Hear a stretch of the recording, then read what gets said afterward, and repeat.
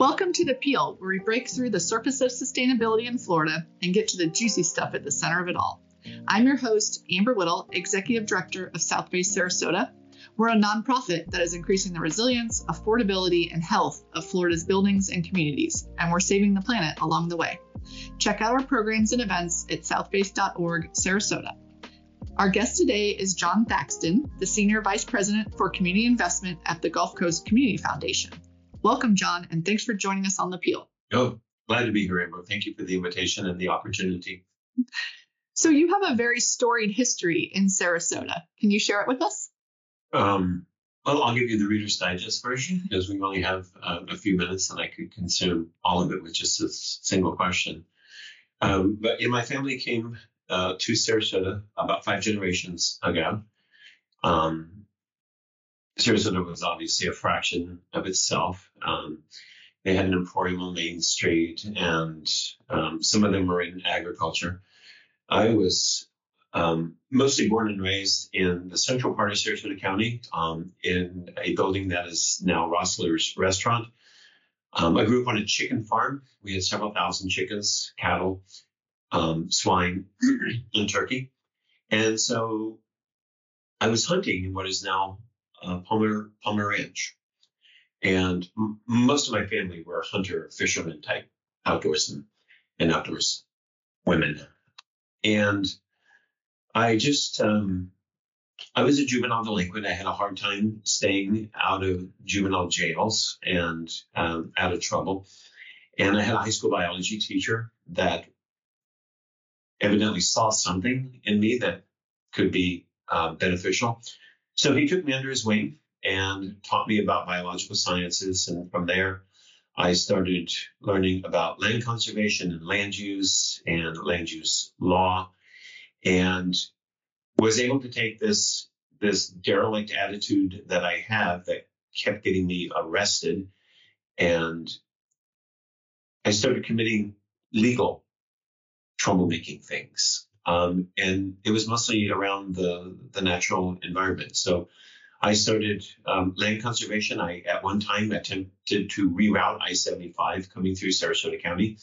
That was a miserable failure, but it was my first conservation endeavor. And from there, I was hooked. And so there's hardly been a day since 1973 that I haven't done something relative to conserving the natural resources in Sarasota County. And of course, that pathway took me to the Planning Commission, ultimately to the Board of County Commissioners, and then finally here at the Gulf Coast Community Foundation. Well, those are great stories because I've heard your life stories in several different forums. And that was the first time I'd ever heard that. I hadn't heard that you're a juvenile delinquent. Well, there's when you're contemplating advancements in your careers and things like that, it's nothing that you brag about. And I'm not bragging about it now. It is just part of my past. But the only thing I'm looking forward to now in terms of career advancement is retirement. And so it no longer is a big deal. But I will tell you that when I first ran for office, I made it clear that I had that record because I did not want someone stumbling upon it and then saying, oh, well, look what I found. So if I made it public and I came out, and they're all, juvenile crimes that could be twisted into something serious. So it's never been something that I'm overt about, but at the same time, I'm not overtly concealing it so that people are surprised when they hear it. I'm actually not surprised now that I think about it, because you're a rabble rouser. Yes. You don't mind speaking truth to power, even when you are power. I remember when you were on the commission, you would often be the dissenting voter, the dissenting voice. So I think that there's a positive side to that. Yeah, to your past. I unfortunately wouldn't recommend it as a path for youth today. No. Because I have 4 arrests on my record, and a child today would never be able to accomplish what I had if they had that burden to carry. In the mid-1970s, it was just not as troublesome. And I talked to youth groups on occasions, and the first thing I get is that's not fair. And I acknowledge it's not fair because so many of these kids have troubled lives at home that manifests itself into trouble in the classroom and ruining their potential, their career advancement as an adult, or crimes of that nature is in and of itself a crime. I agree. I think about that with my kids a lot, how there are so many more consequences to just doing what we would have called stupid kid things, even at school, right? So you're talking about school, you can do something stupid and be kicked out, like smoking in the bathroom or something, like that it used to just sort of be like, oh, no. All right. So I always think of you as the lead crusader for affordable housing in Sarasota. It's an issue you've been working on for a long time, and you have an amazing breadth and depth of knowledge about it. Can you tell us a little bit about the issue and the history? Sure. Well, I got involved in affordable housing at a very early age.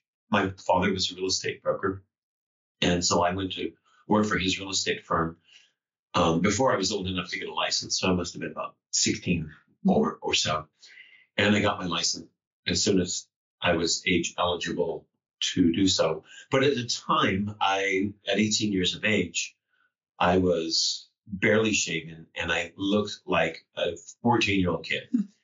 Well, there's not many people that want to entrust their largest investment to a 14-year-old kid.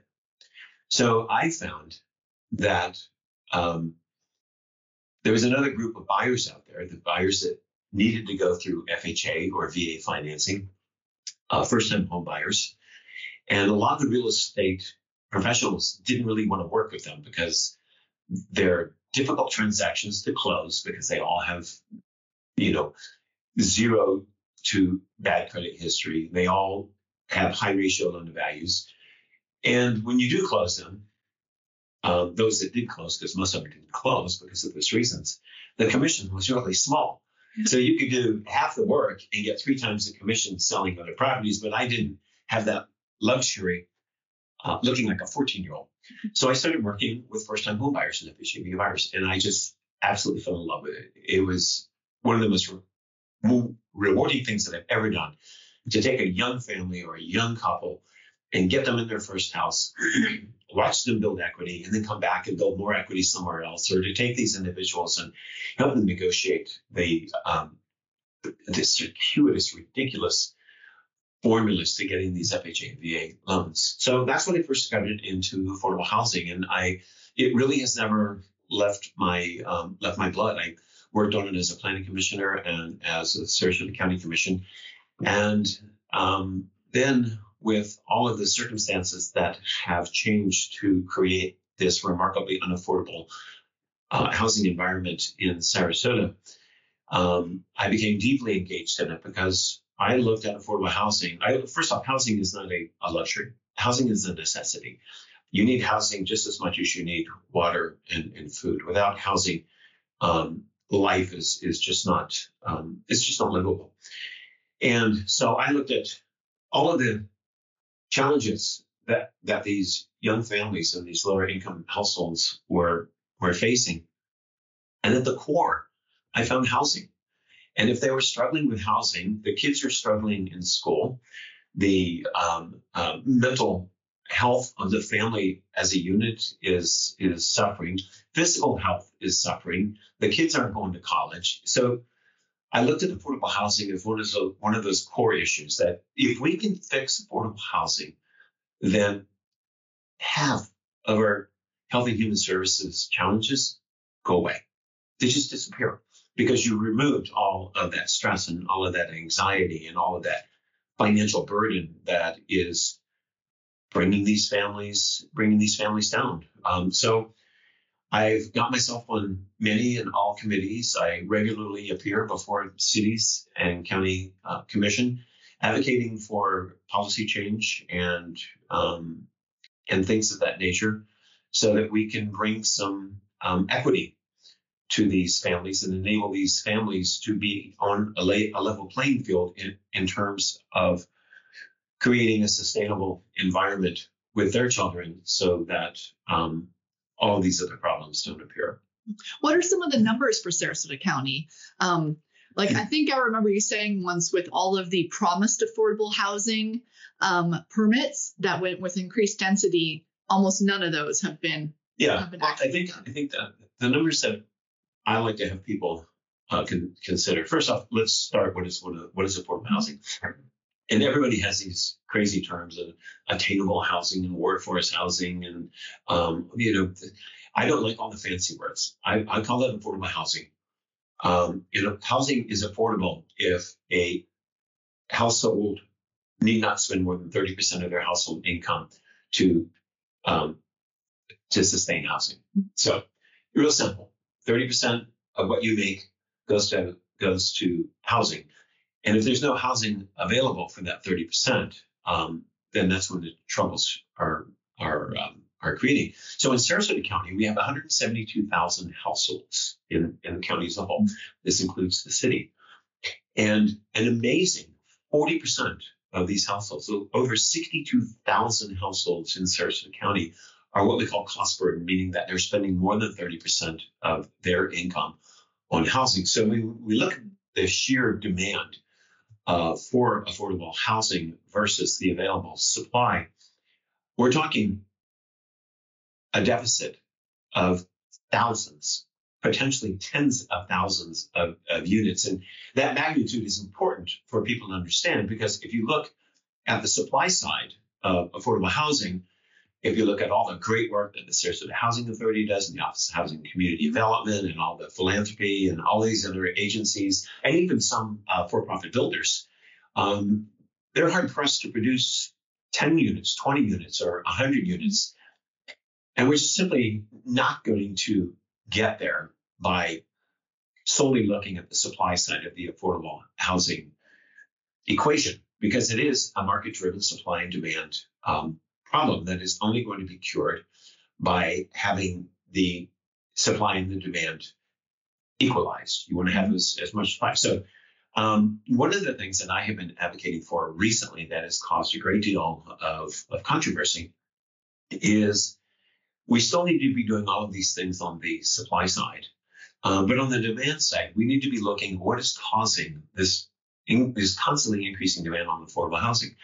And the vast majority of that demand is being created by the creation and approval of new development units in Sarasota County that require and demand a very large service workforce that does not meet that 30% threshold.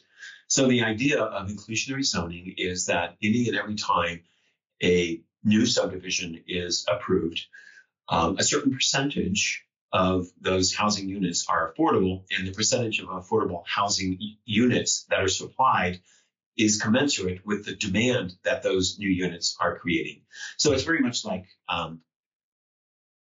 we do with schools or utilities. If you create a demand for 25 affordable units and the market is not creating this, which it can't because of the cost of material supplies and everything, then you as a developer must provide those 25 units. So now we're addressing the problem from both the supply and the demand side, because what's happening now is we work on the supply side, we create 200 units, and then 2 days later we approve a new subdivision or new condominium that creates a demand for 400 units. So you're constantly going in the wrong direction.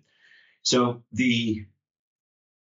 my argument was that if you go back, and I have done this, I have done it with the help of county staff and people on the inside of government, not just me on the outside. I one time went back and looked at all the comprehensive plan policies in Sarasota County that deal with affordable housing. And then I got permission from the county commission to quantify the efficacy of these policies, how many units were created. And out of the 26 or so policies, there's not a single unit created out of any of them. And if I go back and if I look at these concepts that on the surface sound good, it's frankly bumper sticker politics, that if we make more land available for housing, then housing prices will go down. And if we increase the density on parcels from, say, agricultural land to residential land, the prices will go down. Well, we have been opening up more land for development and increasing density in Sarasota County for the 44 years that I've been looking at it. And I would suggest that I've been as active in those land use decisions as any person in the county that's not being paid to be active in those decisions. And the opening up of new land and increased density also has never yielded a single affordable housing unit.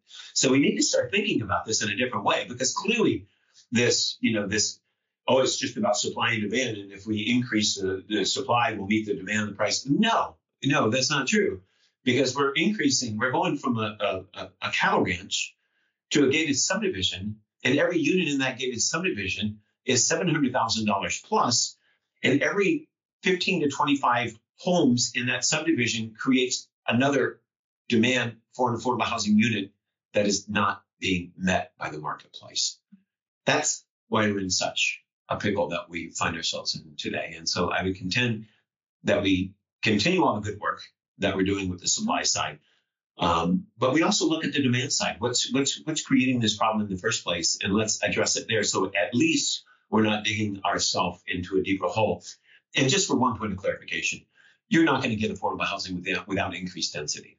Let's be clear about that. I mean, I'm not dishing density as a bad thing. I'm just saying that approving density without a mandate for affordable housing has not produced any affordable housing.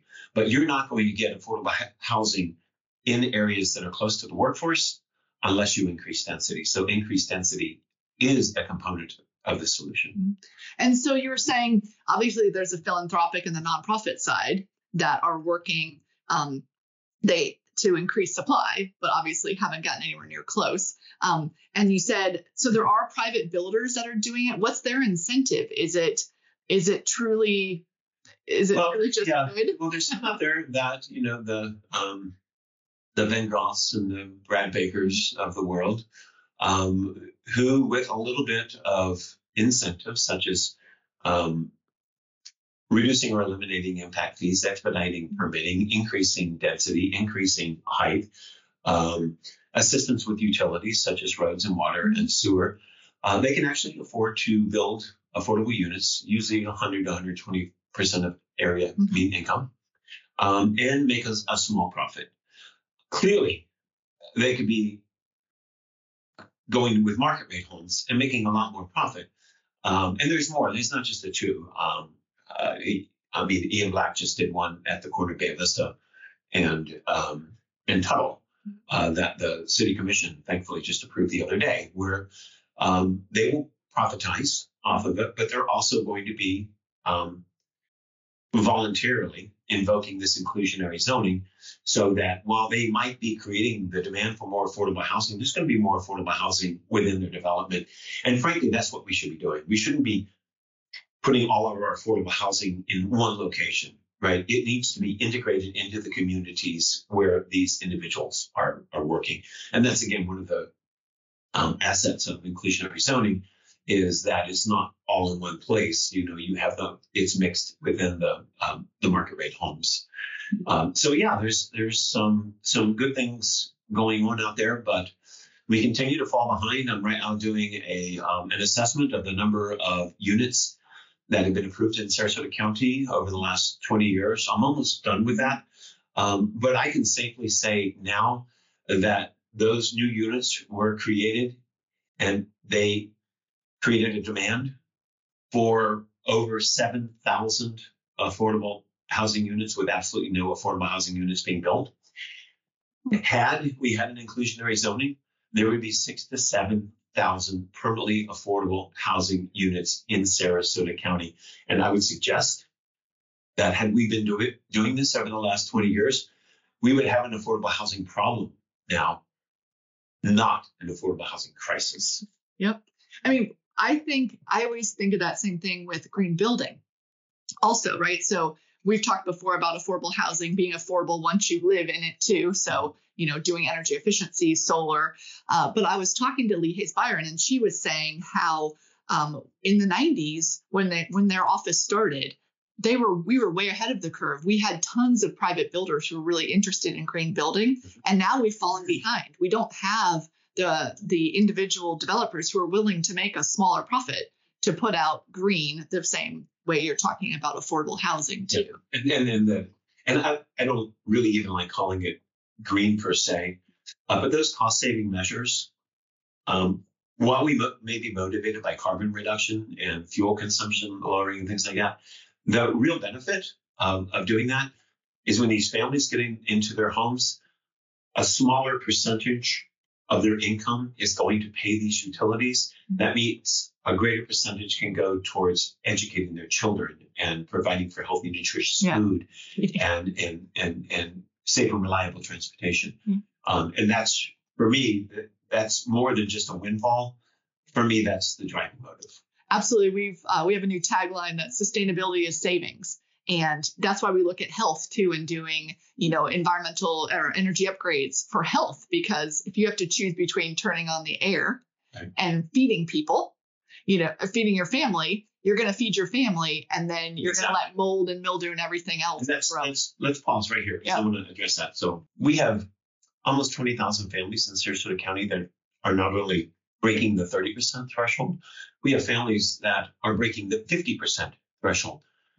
18 to 20,000 of them. Again, we're not talking small numbers here. We're talking very substantial numbers. And by the way, these are all working people. We call them ALICE families, which is asset limited income controlled, income constrained employed. So these are working people. These are people putting in 60 to 80 hours individually a week, but they still have to put 80% of their income towards housing.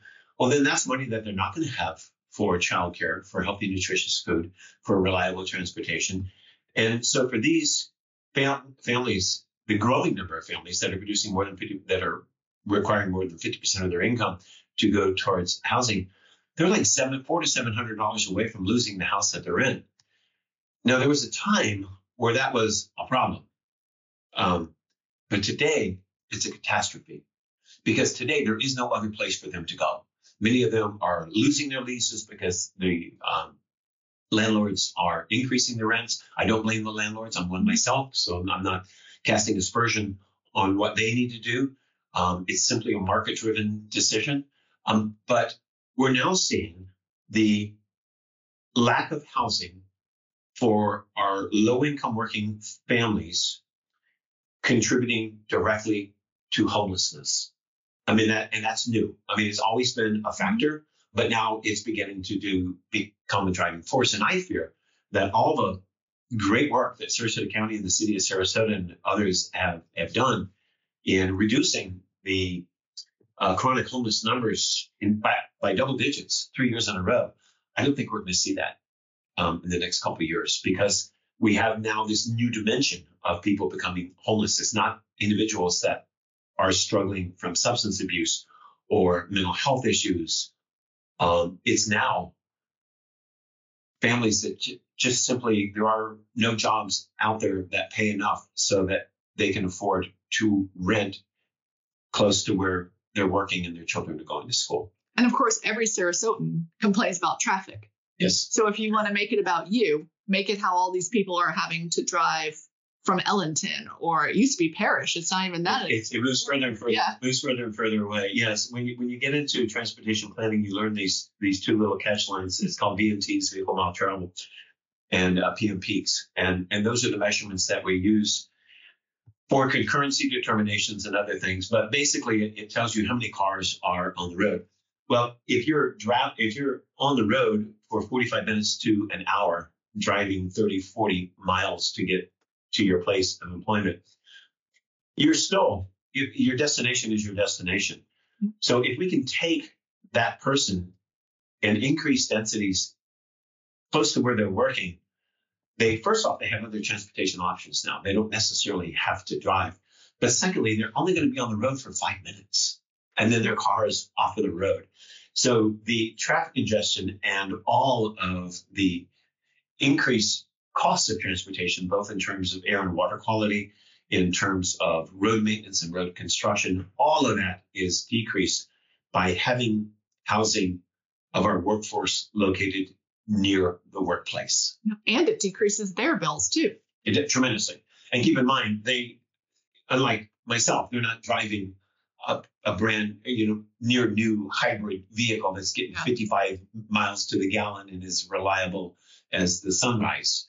They're driving older model cars that have very poor mileage, and they're just simply not reliable. Yeah. So for my last question, you talked about conservation and you talked about affordable housing, a little bit of your two loves. And something you had said really sticks with me, that by 2030, all the land in Sarasota County will be spoken for, whether development or conservation or future development. So how does this affect affordable housing? Well, I don't remember the year 2030, but I say a lot of things I forget. But this is a result of, at a young age, as I told you, I was working in a real estate office. And we used to get these things called ready maps. And ready maps were half-section aerial photographs of the county. And I got them for year after year after year after year. And I kept them. And it was amazing to me. This was before we had all the luxuries that we have today of digitized, satellite. It was before all that. But as a 20-year-old, I'm looking at these ready maps and I'm remembering these places where I used to go hunting in Sarasota County, and they were all disappearing. So one day I took a map of the county and I used highlighters. Again, this is before the fancy stuff. It all had to be done manually. And I just charted all of the land that was slated for development, approved for development, or land that had been developed. And then it was shocking to me just what was left. So do you keep doing that? Do you use the same? No. I don't do it like that anymore. No, actually, other people do it now. Thank goodness for the Conservation Foundation of Gulf Coast. They're the stewards of that of that mapping now. But it really is what motivated myself and my very dear friend John Miller to start the Environmental Lands Campaign, because it was clear to me that if I lived to be the predicted age of a 6'5" white male living in America, every significant parcel, every parcel of land in Sarasota County will either be committed to development or conservation. And that just scared the hell out of me. Yep. That rattled my cage to think that every generation of Sarasota, beginning with Aboriginals 7,000 years ago, their children had always had a choice about an ultimate land use. What should happen to this land? We're the last generation that will have that as a choice. It will be a default decision from this point forward. And so I'd also been doing a great deal of work in coding, not computer coding, but land development regulations and code with comprehensive plans and zoning codes. And I also saw their vulnerability. And you're seeing a great deal of that right now in Sarasota, where you're seeing a lot of land that was presumed to be agricultural heritage areas being changed through legal proceedings to more of this land consumptive 3.5 unit per acre urban sprawl. So the only thing that I felt, and Jono, that was going to be permanent would be to remove the development rights through conservation easement or acquisition, because we had seen the passion and the ownership that citizens take of public lands. Mm-hmm. Unlike a zoning code change where you can just do it after an advertisement and that nobody reads, or a land use change that very few people pay attention to and that are heavily funded by individuals and entities that stand to profit by it. Public lands are different. Public lands become they're the property of the public, and the public gets very protective over it. So we felt that was a vehicle to do it. We made the decision. People now characterize it as a brilliant decision. I wouldn't characterize it as brilliant, but we made the decision to go to the voters and not only approve a tax to buy this land, but also to approve the bonding. And that bonding gave Sarasota County the cash to go into the marketplace and negotiate arm's length transactions to preserve these environmentally sensitive lands. And I'm not so sure outside of those environmental lands what will be left in terms of natural areas in Sarasota County when I have lived my life. So that's kind of that story. It was this epiphany of an ultimate destination that to me was sad, and the best way that we could offset it was to give the public the domain over what those decisions were, and the public in Sarasota County loves their open space, their wildlife, their parks, their water protection areas. Yeah. So I feel very comfortable and very good about that. Yep. The Legacy Trail, the Bay, everything we do, people love. Yeah. Love them both. I'm glad to have been a founding partner in both the Legacy Trail and the Bay. They're just amazing projects. We had